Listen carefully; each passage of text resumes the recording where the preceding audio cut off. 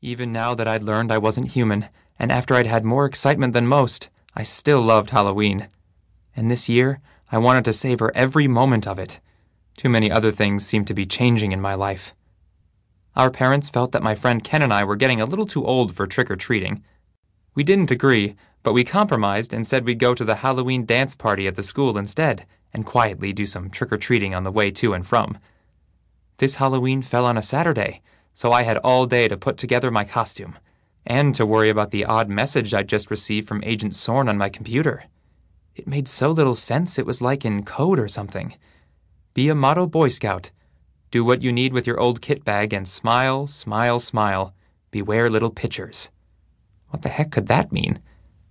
I knew that on one of her last trips to Earth, Sorn had picked up a book about Earth slang and old sayings. In her communications, she sometimes asked me about their meaning. Often they were way out of date. Was this just some fun puzzle? Or if it was in code, was it something important? The first part I got quickly. Be a model Boy Scout. At first I thought it was supposed to say a model Boy Scout, but then I guessed it did mean motto. I'm not a scout, but I have friends who are. Their motto is be prepared. That chilled me a little.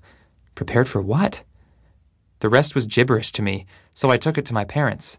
I'm really glad now that my parents have finally learned that I'm not a human child like they'd thought they'd adopted. And I'm even gladder that they don't care.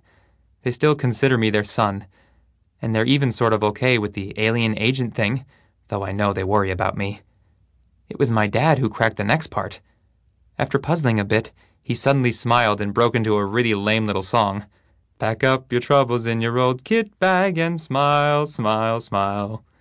He said it was an old World War I song. My dad is not that old, but he's a teacher and knows about that kind of stuff. He couldn't figure out the last bit, but Mom finally did. Little pitchers have big ears, she suddenly exclaimed. My grandmother used to say that when she caught us kids listening in on things we weren't supposed to. The little pitchers thing was scary. Sorn must be afraid that someone unfriendly, was reading our messages. So I had the message. I was supposed to be prepared for something, and I was supposed to pack. Though since I didn't know what or where that something was, packing was tough. I finally just stuffed a backpack with a change of clothes, toothbrush, flashlight, jackknife, compass, and binoculars. And at my mom's insistence, the usual supply of granola bars. Figuring I was prepared as I could expect to be, I left the backpack by my bedroom door and concentrated on planning for Halloween. Ken was going as a two-headed space alien. I'd seen some weird-looking space aliens, but none with two heads. Still, I couldn't tell Ken that. I wasn't supposed to tell any humans what I was, though a few had sort of found out during some past assignments. So an alien costume was definitely not for me. After much thought, I decided on a pirate outfit. In the end, I looked pretty dashing. Black jeans, my mom's black riding boots, a billowy white shirt, a purple bandana, a beach towel cape, one very uncomfortable clip-on earring, and a red sash.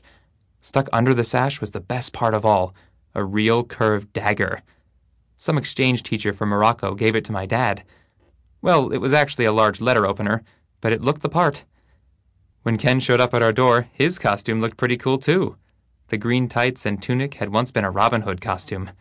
The spangled green cape was cut from his sister's old prom dress, and he wore green face makeup on his own face. His other head was an already green alien Halloween mask. It bobbed about on some springs attached to Ken's shoulder. His weapon was an impressive plastic ray gun. I'd seen real ones that didn't look nearly as convincing. Some of the littlest trick-or-treaters had already hit our door, but now it was getting dark, and Mom had me light the smirking jack-o'-lantern before we set off. I took a second to whiff the hot wax and scorched pumpkin.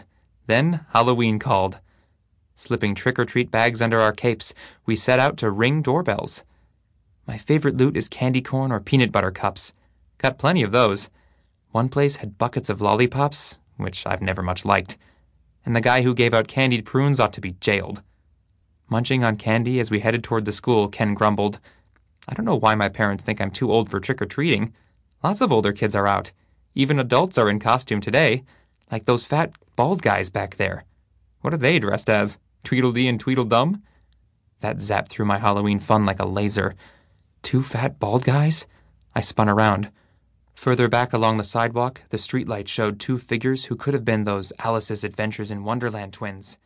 Or they could